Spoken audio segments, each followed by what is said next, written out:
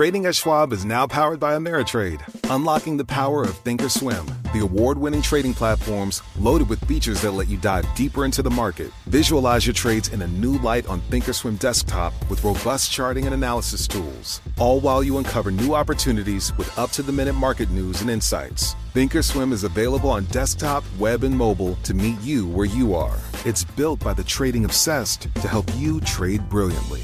Learn more at schwab.com/trading. The less your business spends, the more margin you keep. But today, everything costs more. So smart businesses are graduating to NetSuite by Oracle. NetSuite is the #1 cloud financial system, bringing accounting, financial management, inventory, HR into one proven platform, helping you reduce IT costs, maintenance costs, and manual errors. Over 37,000 companies have already made the move to NetSuite. Now through April 15th, NetSuite is offering a one-of-a-kind flexible financing program. Head to netsuite.com/earnings right now. netsuite.com/earnings.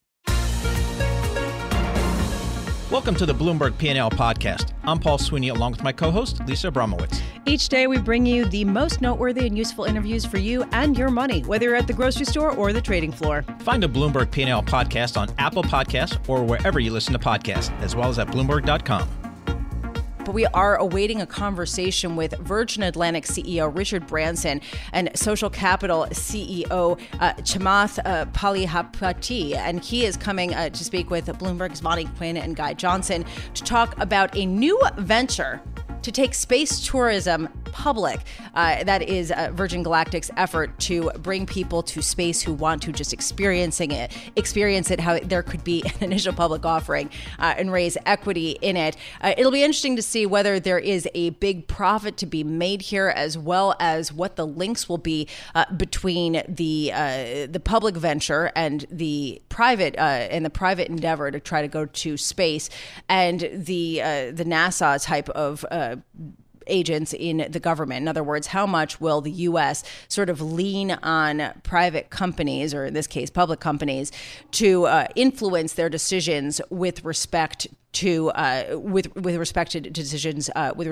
space exploration. Joining us now to talk about that is Christopher Jasper, transport and aviation reporter for Bloomberg News. Christopher, what are we expecting to hear, and what have we learned so far about Richard Branson's Virgin Galactic space tourism venture going public? Well, it's using a somewhat unorthodox method to do this. Rather than going down an IPO route, he's going to accomplish a listing through a merger with a listed shell company in New York, which will hand over a 49% stake in the enlarged group and raise about $800 million to take the project further. That seems to suggest that maybe an IPO might not have been a good idea. There's still quite a lot of skepticism out there, perhaps, about whether space tourism really can work. We know that he's got about 600 people signed up, having paid $80 million in deposits to travel. But the whole plan suggests, by his reckoning, that there may be millions of people who would be interested in flying to the edge of space if the price can be brought down enough. And if you're going to invest in Virgin Galactic long term, then that's really the bet that you're taking. Would you want to go to space? Well, I would like to go to space, absolutely. But I think people need to understand that this isn't a trip to the moon. Right. It's not even a trip into high Earth orbit where you can see the entire planet beneath you. This is essentially to the edge of space, where you get to see the curvature of the Earth and you experience weightlessness for a limited time. But you're not sort of going to feel like you're in Apollo 11 or the International Space Station, which perhaps is what people are looking for. Christopher Jasper, thank you so much for being with us. Christopher Jasper is transport and aviation reporter for Bloomberg News. We are going to hear from Virgin Atlantic CEO himself, Richard Branson, as well as Social Capital's CEO. They're going to be talking about this joint venture, space tourism, going public with an IPO. Take a listen. We'd like to welcome now our Bloomberg radio and TV audiences. Billionaire Richard Branson's Virgin Galactic is becoming the first ever space tourism venture to hit public markets. This after receiving an $800 million investment from the publicly traded Social Capital. We're joined now by Richard Branson and Social Capital co-founder Chamath Palihapitiya. Gentlemen, thank you so much for joining. Richard, how did this meeting come about? I know that you had been in talks with the likes of Saudi Arabia and possibly other players as well. You pulled out of those after the death of journalist Jamal Khashoggi, for example, and that brought you to this meeting. Explain the origins of this investment.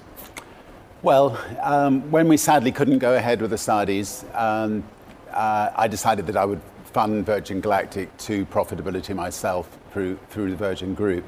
And then we got a call from Chamath, who said that he was keen to have a look. And he went to see our space people, spent some months looking into it. And why don't you carry on from there? Well, I mean, I'd been an admirer of the business from afar. And then we had a bunch of mutual friends who were early customers. So I was always wondering what's really under the hood. And when I got to see the business, I was pretty floored, quite honestly, about what they built and the quality of the business that it would become. And so it took us 9 months, but we got here. And you were going to be chairman of the board with a $100 million personal investment as well. So Richard, did you talk with other funds? Did you look for other backers in Asia, for example, or in the Middle East? No. As I said, I mean, we did have the deal from the Saudis. That was not possible. And if we were to actually take this public ourselves, it would take a long time. So I think the Chamath's approach seemed to work very well for us. Chamath, was this the last roll of the dice for you? My understanding is that the fund would have had to return investment money in September. Richard talked about the fact that this has been 9 months in the gestation. You were cutting it a bit fine, weren't you? I don't think so. We'd met more than 200 companies over many, many countries over the last 2 years. It did take us 9 months to do the diligence required to really get under the hood and understand what they built and to feel comfortable across all aspects of the business. Could we have done another one? Sure. Could we have invested in something else? Yeah. But I think that we found the absolute best company, something that'll thrive in the public markets, and frankly, something that's going to capture an enormous amount of consumer interest, giving the average person a chance to own a bit of space. And I think there's, frankly, nothing more exciting than that. Richard, the average person's going to own a bit of space. When is the first flight going to be? Let's try and nail that down. Now that we're a public company, I'm going to have to be very circumspect in what I say. So what's happening at the moment is we're moving the whole operation to New Mexico, and that's where the spaceport is. We're moving our rockets there. We're moving our spaceships there. We're moving our motherships there. Then we'll do a few final test flights from New Mexico in the new situation, and then I'll go up, and then the public will go up. I'm not going to give a specific date because I'm told I'm not allowed to. But we've had 2 very successful flights into space recently. We've made 5 astronauts, the first 5 astronauts to be made in America since 2009. So we're after 14 years of hard work getting this far, we feel we're on the verge of something very special.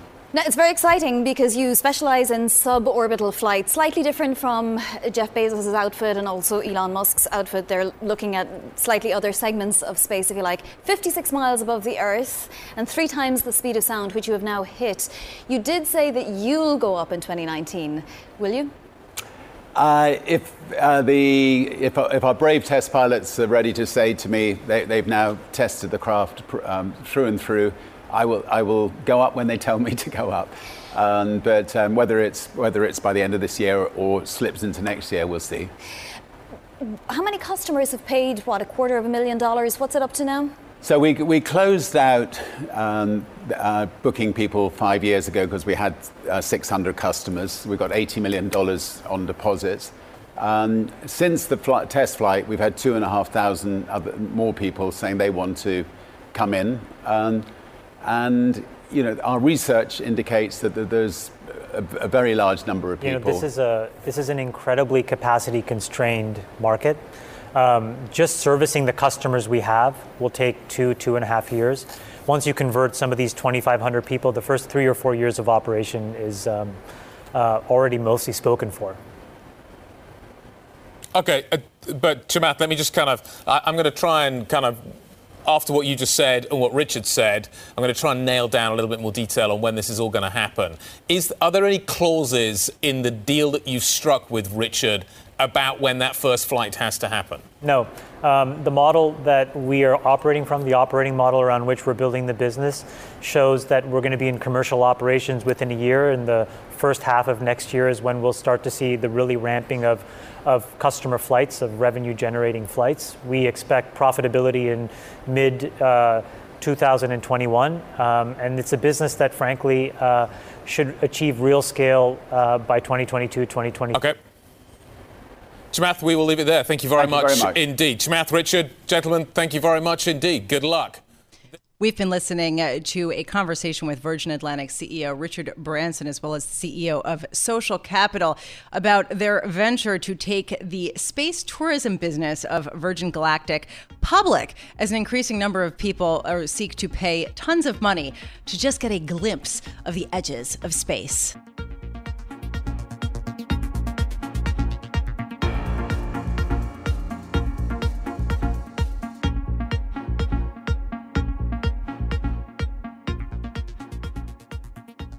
There is a big question today, how best to adapt to the radical changes currently that are happening in technology and, frankly, every single field, whether it's the consumer goods industry, when we see with Amazon, healthcare, or beyond. Joining me now, I'm so pleased to say, is Thomas Siebel. He is founder, chairman, and CEO of C3, a long-time innovator in the technology space. He's also the author of a new book, Digital Transformation: Survive and Thrive in an Era of Mass Extinction. High drama. Thank you so much for being with us, Tom. I want to start with, why did you write this book? Well, I've been in the information technology industry for 4 decades. And in the last decade, I've seen, as I go from boardrooms in Shanghai, Paris, Rome, New York, the CEOs and the chairman are all talking about this mandate for digital transformation. And candidly, I couldn't figure out what they were talking about. And as opposed to what? Analog transformation. And so I spent about 8 years thinking about it and talking with these executives about what they were thinking about. And then the last 2 years writing about it to distill what the essence of digital transformation is all about. And the answer? Well, as we power into the 21st century, we have a new step function of information technologies that are becoming available, including elastic cloud computing, big data, the Internet of Things, and artificial intelligence. And these at the convergence of these technologies, we find this phenomenon called digital transformation that changes everything about the way that companies operate, the way that they manage themselves, the way they produce products, and the way they serve customers. And we see innovators in this field like Amazon is using AI, IoT, and cloud computing to completely revolutionize retailing. Or Tesla, AI, IoT on wheels, revolutionizing the automotive industry. Or Airbnb, doing the same thing to the hospitality industry. Or, Uber, no cars, no drivers, and yet they're dramatically changing transportation. And so companies that seem to be adopting these technologies are going to be in a position to thrive in this century, and those that don't will go the way of General Electric and Westinghouse and Toys R Us. It seems like in a lot of conversations that we've had on this show, a lot of executives understand this and are highly focused on artificial intelligence, cloud computing. That is where their energies are going. But do you think that people are thinking abstractly enough about it? In other words, how to deploy some of this information, or do you think that they're not applying it enough? I think there's a recognition that it's urgent. And then we see leaders at companies like Royal Dutch Shell or Enel in Europe or CAT or 3M or even the United States Air Force that seem to understand it, get it, are taking very concrete steps to realize this future. And then there are 9 out of 10 companies that are still floundering with it and haven't quite figured it out yet. And that's the mass extinction part. I think out of those 9 out of 10 companies, probably 6 or 7 out of 10 will figure it out, and 3 or 4 will go out of business. So your company, C3.ai, is working with Baker Hughes, which is a GE company, on a venture to use artificial intelligence in the energy space. Can you talk a little bit about that? Yes, we formed a joint venture with Baker Hughes, which is one of the world's largest oil service providers, to bring AI and IoT to the entire value chain, upstream, midstream, downstream of petrochemical and chemical exploration, production, and delivery in a way to increase safety, lower cost, increase reliability, and decrease environmental impact. So one thing that I was struck by that you highlight in your book is that you actually think that big companies have a leg up when it comes to innovation in this space because they have access to the money that they need to put into it, as well as the data. And I'm wondering how you think that will skew things going forward if sort of the small startups don't have as much of a chance to succeed. Oh, I think the small startups are very well positioned to really prosper by providing the enabling technologies for these big companies to realize their vision. When we get into AI, data is the lifeblood of AI. Okay, and the more data they have, the more powerful you can be and more precise you can be in using AI to customers' advantage, to society's advantage, and to the environment's advantage. So I think there's a win-win here. There's a win for small companies to develop the enabling technologies, and the big companies have the data, and the CEOs and the management teams with the will and the vision. I think everybody wins. So it's one thing when we talk about corporations, but what about governments? What's the government of the United States doing in terms of trying to adopt artificial intelligence and how that's going to shape their policies and surveillance? Well, I think the most extreme case and most important case is probably defense. And there is, we are candidly at war today with China, and the first front is AI. Okay, and Vladimir Putin said whoever wins the battle on AI dominates the world. And it's true, and it won't be Russia.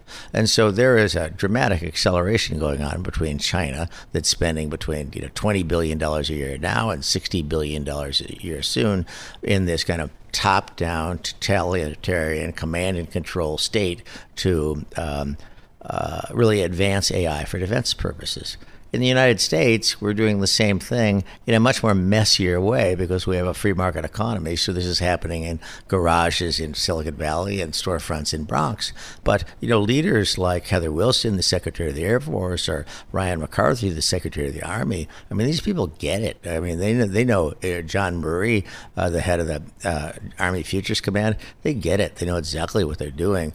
And they're applying AI in very effective ways to increase efficiency, lower cost, more efficient logistics, to be able to engage in cyber defense and, in fact, cyber war if they have to. One thing I'm struggling to understand is what sort of the next iteration of transformation or disruption is to happen. We talk about Amazon and we talk about the retail apocalypse that ensued based on the fact that they became less relevant because of the online marketplace. Is there some other industry that you think is next to be disrupted at a similar level due to the increasing use of artificial intelligence? I think there's no industry that isn't disrupted. Travel, transportation, financial services, government services, police services, retail, you name it. There's no industry that isn't affected. This is a $250 billion software market in 2023.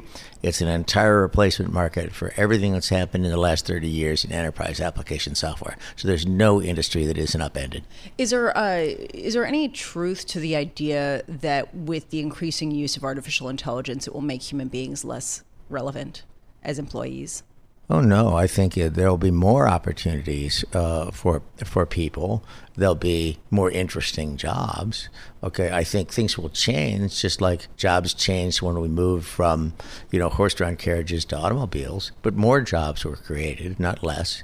And I think more jobs will be created here, but they will be different kinds of jobs, and there'll be more interesting jobs. But we're not marginalizing humans. There's just, the idea that, that we're going to have, these killer robots that are going to be embedded in your refrigerator. They're going to take over the household. I think this is pretty far-fetched. I don't think we need to worry about that anytime soon. We're not heading to a full Doctor Who type scenario. I do want to wonder what you think the government should be doing. So you talked about the Army in the United States and how they seem to be very aware of the AI war that they're at with China. I'm wondering whether there is more that should be done, whether it's in the United States or Europe or in China, to fund different artificial intelligence incubators or other factors that would actually give people a leg up. I mean, do you feel like there's enough of an investment right now on a government level? Do you think they should be more involved? Well, I don't think there's any problem of shortage of investment in China. I can assure you they're doing it. And I think that the free market can take care of this in the United States and in Europe very well. I think a proper role of government, however, relates to social media. I think what's going on in social media is very troubling. And these companies are not regulating themselves. They are misusing personal and private data in kind of very nefarious ways. They are, controlling the nature of speech in the internet. They're controlling what's news. They're allowing these systems to be weaponized by bad actors. And, this gets to very fundamental issues like whether or not we're able to conduct a democracy. So I think this is a proper role for government. And if government does not regulate, I think we're going to have a problem. Tom Siebel, thank you so much for being here. Tom Siebel is founder and chief executive officer of C3.ai, based in California, but he joins me here in New York. He is the author of Digital Transformation, Survive and Thrive in an Era of Mass Extinction, with a foreword by the Honorable Condoleezza Rice.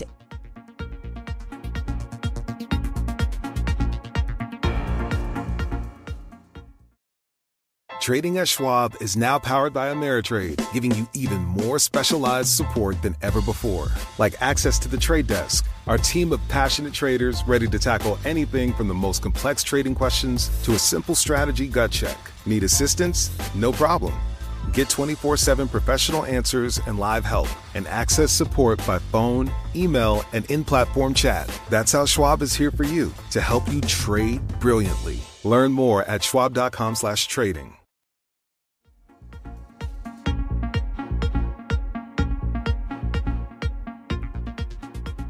Another slew of companies in the news are boutique investment banks. Piper Jaffray saying today it was agreeing to buy Sandler O'Neill and Partners for $485 million. What does this mean for the boutique broker-dealer space? Joining us now, I'm so pleased to say, is Chris Whalen, chairman of Whalen Global Advisors. Chris, I just want to start with what your first impression was when you saw the news that Piper Jaffray had agreed to buy Sandler O'Neill. Well, I think it's a great transaction for both firms. I've worked with Sandler for many years, going back to when I was at Kroll Bond Ratings. They came in and were able to execute multiple transactions, I think well over 100, for small to mid-sized banks that we were rating at Kroll. These were banks that had no chance of being rated by the other agencies. And once they came in and they actually earned an investment-grade rating, they could sell debt to insurance companies. And the guys at Sandler jumped on this opportunity. They had historically been really an equity shop, and they came in and very effectively pursued that. They have wonderful research in that sector, both banks, REITs, small non-bank financial companies. And I think, I hope that the guys at Piper are going to build that business, because it's an area of the market that is not well followed. There's virtually nobody writing research about small banks. And I think it's an opportunity for them. So one thing that I'm struck by is back in 2012, even 2013, actually 2011, going back as far as then, there was a wave of consolidation and talk of much more to come among smaller broker-dealers. And it was sort of the eat-what-you-kill kinds of shops that started up outside of in the aftermath of the crisis. And I'm just wondering, that kind of tapered down, and what are we left with here? I mean, do we have another wave of M&A that you're expecting to see in some of these smaller broker-dealers? I think the consolidation has to come in part because, as you know, the business is extremely competitive, and the larger firms have been just hammer and tong in combat over larger mandates, because that's how they survive. They tend not to chase the smaller deals, but over the past few years, you've seen the Goldmans and you've seen the J.P. Morgans actually chasing deals that 5 years ago, 10 years ago, they wouldn't have even looked at. So I think this is good because, again, if they can take what they've built at Sandler, both the research and the execution capability and the investment bankers, and grow that, they have the space to themselves. Will the small firms eventually have to compete with the larger firms? Yes, once the deal sizes get up into the hundreds of millions of dollars. But if you're doing $150 million subordinated debt issuance, for example, for a small bank, you pretty much have that business yourself. I'm wondering what you're expecting in terms of potential tie-ups. Are there any firms you're setting your eyes on to see whether they might join forces? Well, among the smaller ones, they're all private, first off, so you don't have a lot of visibility into them. The boutiques tend to fall into a couple of different disciplines, just pure investment banking with no execution, because that's a relatively easy broker-dealer to run. Once you start touching money and you have customer accounts and you do sales trading, it's a much more complicated business and it requires capital. So it really depends where you're going to focus. I think the advisory business is going to remain a boutique because, people like myself, I'm affiliated with a little broker-dealer in New York called JBB Securities. It's part of Cohen and Company. And I focus on the mortgage market. That's just my specialization. There are a lot of other boutiques in the market that do the same sort of thing. But the execution side is hard because it's not particularly profitable, Lisa. You've covered this. Is anybody out there trading, fixed income? Well, no. And that's actually what I wanted to ask you. I mean, given the fact that we have pretty narrow spreads in credit when you're talking about potential for profitability, and then you're also talking about increasing use of electronic platforms and other sorts of services, what's left? Well, that's exactly right. The boutiques and even some of the larger independents, both equity and fixed income, have been getting their market share taken away by the platforms.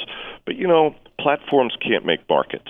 Platforms don't sell. And I can't tell you how many times I've had clients who've been trying to use a platform come to us and say, hey, can you help us sell this? Because there's no one there acting as their agent. That's the difference. So I think there is a role for the street, but the technology is changing rapidly, and a lot of people get lured away with the illusion that they're going to get liquidity off of a passive platform that's just a bunch of investors facing one another. And I think the reality is you need help. If you want to sell a concept, sell a security, you have to have somebody to make the case for it who's knowledgeable enough to convince an investor to say yes. And that's a role that I think is going to remain. Thank you so much for joining us today. Chris Whalen is chairman of Whalen Global Advisors.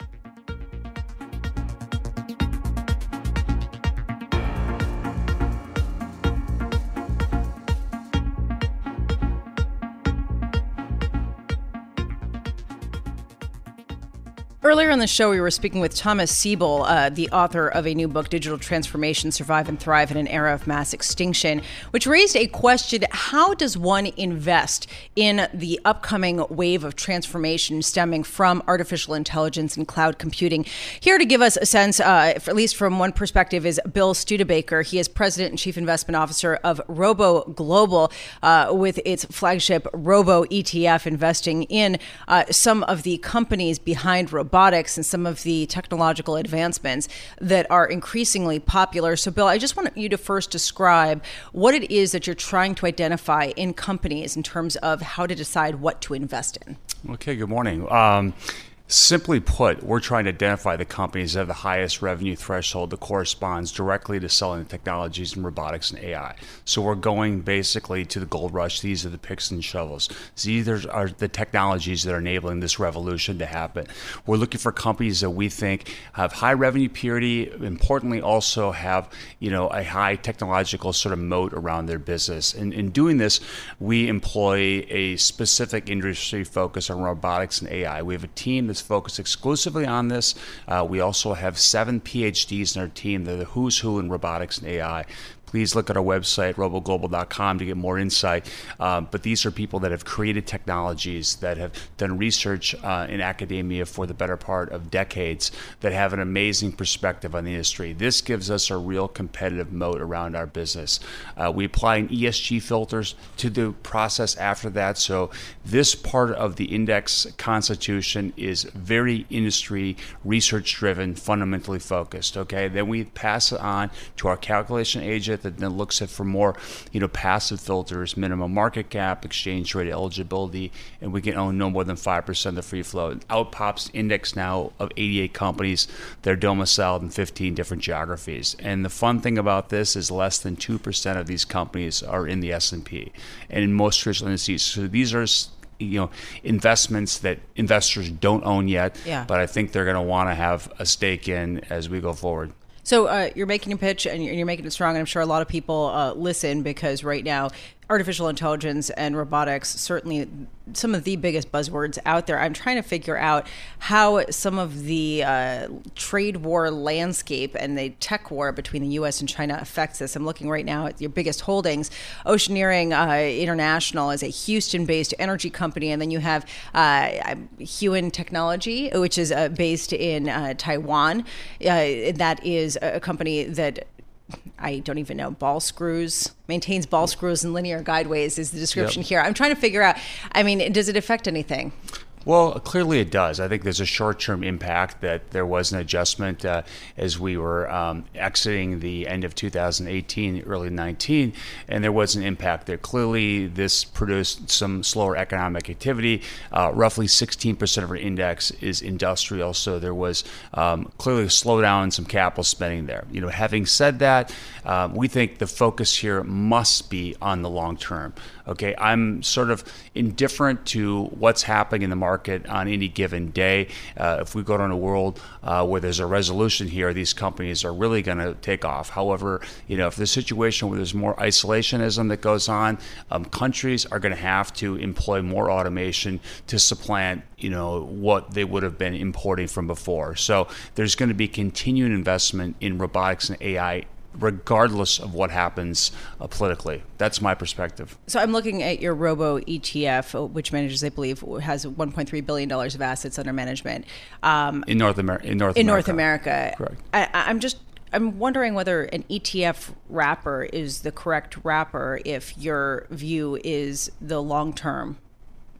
Well, we definitely think so. I think that active management has struggled for the last decade really because people sell what works, they sell what doesn't work, and they're stuck with what's in between, okay? When you look at this evolution that we're seeing, I think everyone always looks back in hindsight. Look at the internet, how amazing and disruptive that was. People that, wanted to pick what were the obvious winners. Think back in the late 90s, 2000, it was companies like AOL and Netscape and Inktomi and some of these companies that aren't even around. We now look at, all the FANG companies with a lot of envy going, how and why wasn't I there? So it's easy to sort of recognize the winners after they happen. We think as you look at this index here, we're at the front end of the most transformational period of time, probably in the history of humanity. And to pick the obvious winners and losers right now, we think is really difficult. I think the key is getting invested and staying invested. And looking back in 3 to 5 years, I think investors are going to be very well rewarded. Thank you so much for being here. Thank you. Bill Studebaker is President and Chief Investment Officer of Robo Global. Shares up of that particular fund, the Robo, the ticker is Robo, R-O-B-O, up nearly 20% year to date. Thanks for listening to the Bloomberg P&L podcast. You can subscribe and listen to interviews at Apple Podcasts or whatever podcast platform you prefer. I'm Paul Sweeney. I'm on Twitter at PT Sweeney. I'm Lisa Abramowitz. I'm on Twitter at Lisa Abramowitz1. Before the podcast, you can always catch us worldwide on Bloomberg Radio. The Bloomberg Sustainable Business Summit returns to London on April 25th for a solution-driven look at the sustainable business and finance landscape, looking at the latest trends in ESG regulations, supply chain innovation, and transition finance. Speakers include leaders from CDP, Emirates Environment Group, TNFD, C-Trace, COA, and more. Summit advisors include Citi and Schneider Electric. Visit BloombergLive.com/SBS2024 to learn more.